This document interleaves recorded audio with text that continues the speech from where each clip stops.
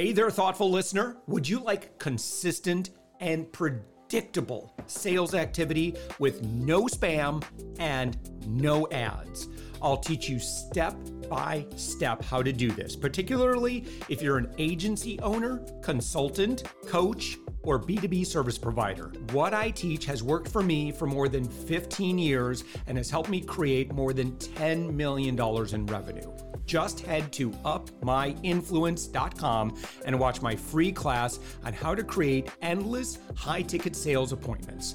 You can even chat with me live, and I'll see and reply to your messages. Also, don't forget, the Thoughtful Entrepreneur is always looking for guests. Go to upmyinfluence.com and click on podcast. We'd love to have you.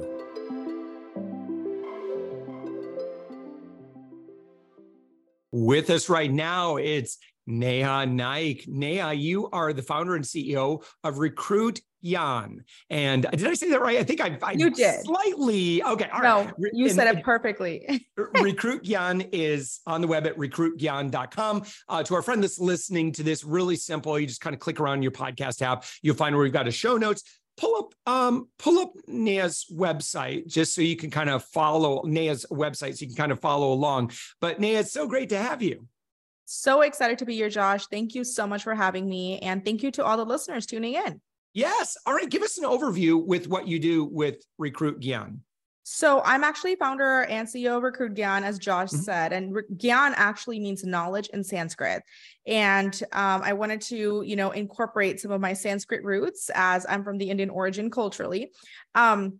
So I started this business about 8 years ago, and I've scaled my team to about 50. And we primarily work with companies who are looking to scale, right? Our niche is tech startups. So if you think of pre-seed to Series E, but then lately we've also been working with enterprise companies and also working with people who are looking to transition, because unfortunately, as we all know, there's been a bunch of layoffs this year. And so also working with candidates who are looking for that next step in their career, or they're like, hey, I've done this for like 10 years. I'm looking for a change and want to do something different. We also partner with them and help them find the next best opportunities out there.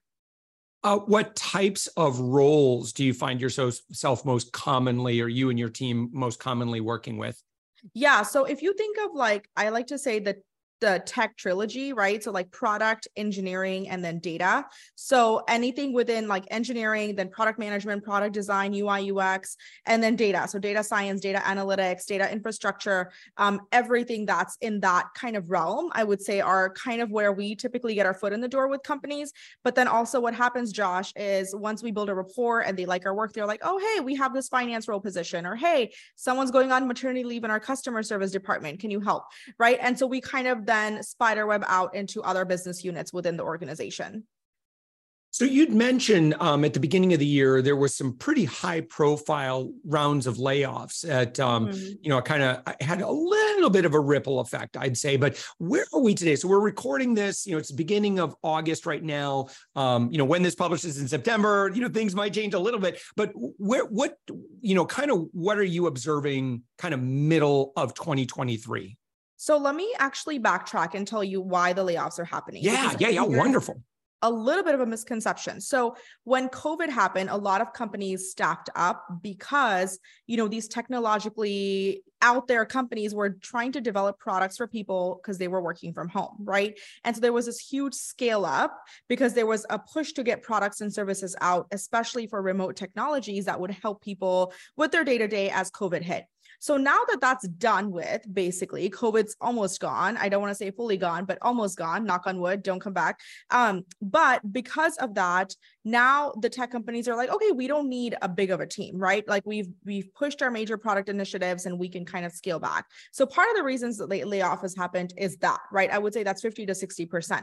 The other part of it is obviously with the impending recession. Technically, we're not in a recession, but I know there was a lot of warning signs and the bank shutting off and all that craziness that happened in Q1. Companies are just trying to be really careful, right? And so they are focusing on profit first. And then kind of I feel like a couple of years ago, it was investing to grow the company. And now it's like, moving from the investment piece to the profit piece, right? And so of course, the layoffs are also happening because they're shutting down programs that they don't think are really needed right now in the times that we're in.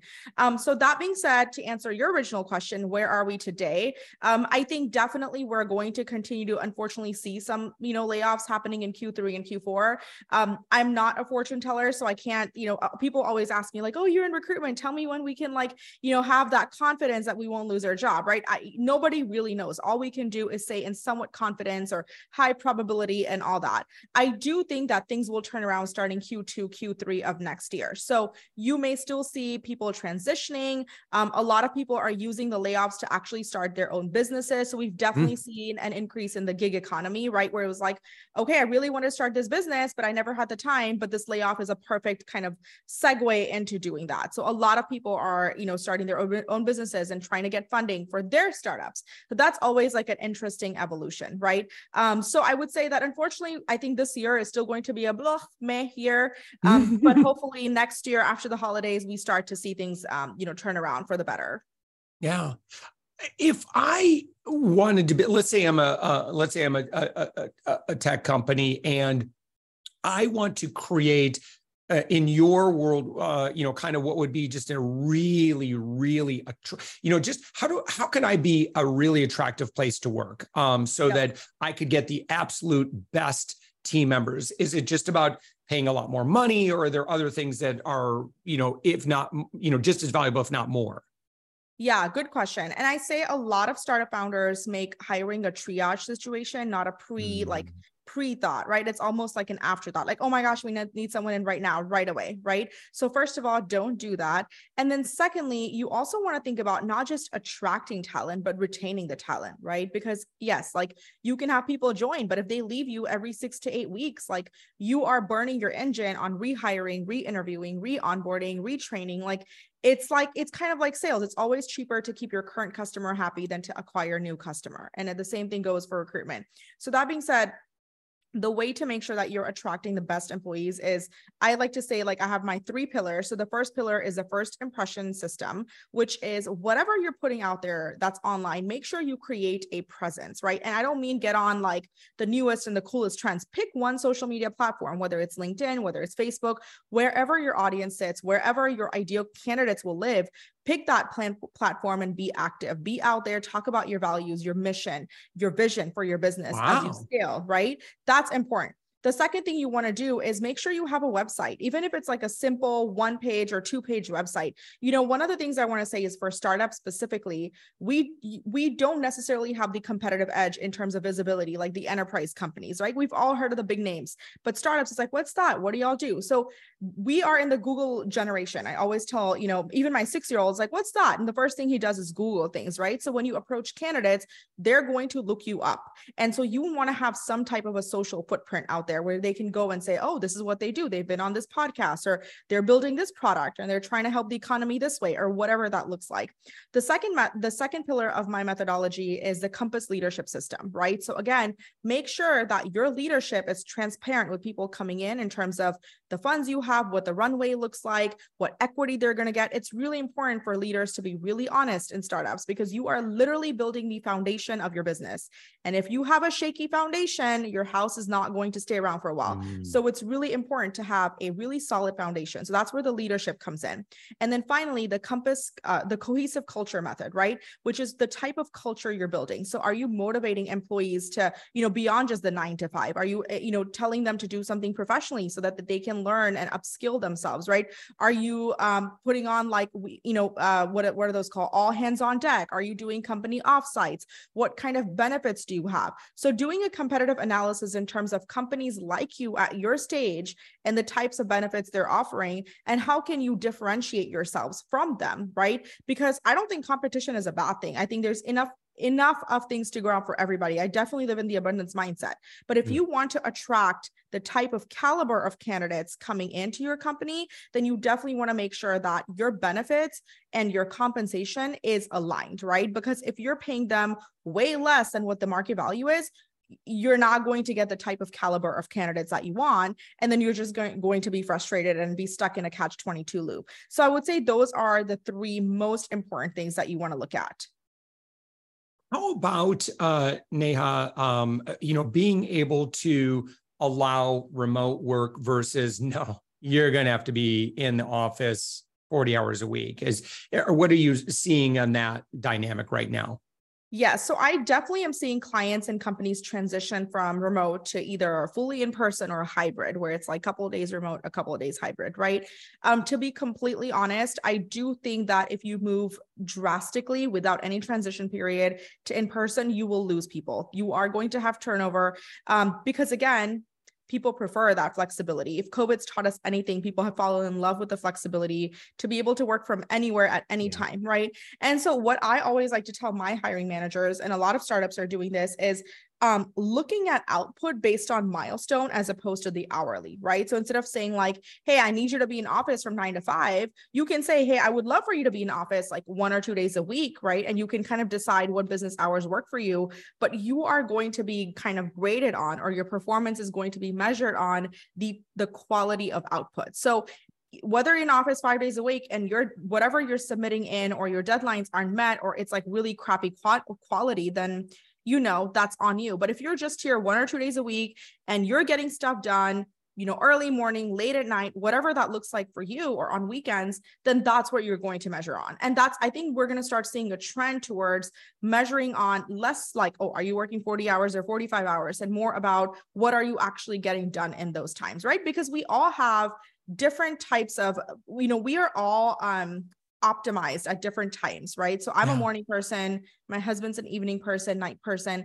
And I think like when I have some problem that I'm trying to solve, or like a client email, usually I answer those emails like at 6:30 or 7 a.m. because my brain's like, okay, on it. Like I know what I'm saying. But that's technically not business hours, but I'm still doing business, right? And so even if I schedule them out to go out later, I write them out early in the morning because I know that's when I'm like, okay, like my sharpest, my brain is actually working, right? Around 3 or 4 p.m. I'm like, oh, okay, I need some coffee. I feel sluggish. I'm ready to be done with the day and play with my kids and stuff like that. So again, I think starting that initiative of judging people and your employees, or kind of measuring them on their output and the quality of output, as opposed to the hours that they're putting in, I think is going to be the key here. Yeah. All right, Neha, your website, recruitgyan.com. Who needs to be getting it on that website really quick, grabbing some time ASAP? So if you're hiring and are struggling with hiring, if you're a candidate and can't find a job, and if you want to start your own recruiting agency, or if you're a company who are laying off people and need help with transitioning your employees to the next stage, we offer services there too. So if it's any 4 of you, you need to jump on a call with me right away. Excellent. All right. Again, the website, recruitgyan.com. That's Gyan. When you go there, there's a big yellow button, orange button that says get started or free consultation. You can click on that, schedule a call, and get connected. And I would imagine that, Neha, that you've had conversations, maybe they're not sure if they're ready, or maybe they have questions. Like you can have that kind of conversation too, which I highly recommend. Like just start bringing in smart people, have smart conversations. Don't try to make all these decisions yourself. Bring in people that know not just what's going on in the industry, but what your competitors are doing. Like, so I'm always a fan of just having those conversations, start those relationships going.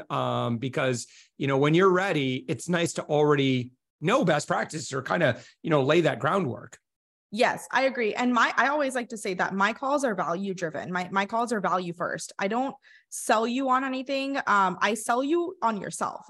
So it's really about me, just increasing your confidence. So my calls aren't like, and there's more. And if you sign up today, you get it's none of those. It's really about the value that I bring to you. And if you decide to work with me, then I talk about those options as well.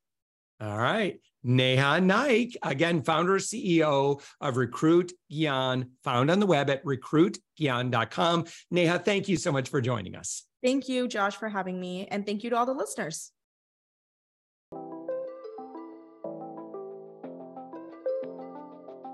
Thanks for listening to the Thoughtful Entrepreneur Show. If you are a thoughtful business owner or professional who would like to be on this daily program, please visit upmyinfluence.com/guest. If you're a listener, I'd love to shout out your business to our whole audience for free. You can do that by leaving a review on Apple Podcasts or join our listener Facebook group. Just search for The Thoughtful Entrepreneur in Facebook. I'd love even if you just stop by to say hi. I'd love to meet you. We believe that every person has a message that can positively impact the world. We love our community who listens and shares our program every day. Together, we are empowering one another as thoughtful entrepreneurs. Hit subscribe so that tomorrow morning, that's right, 7 days a week, you are going to be inspired and motivated to succeed. I promise to bring positivity and inspiration to you for around 15 minutes each day. Thanks for listening, and thank you for being a part of the Thoughtful Entrepreneur movement.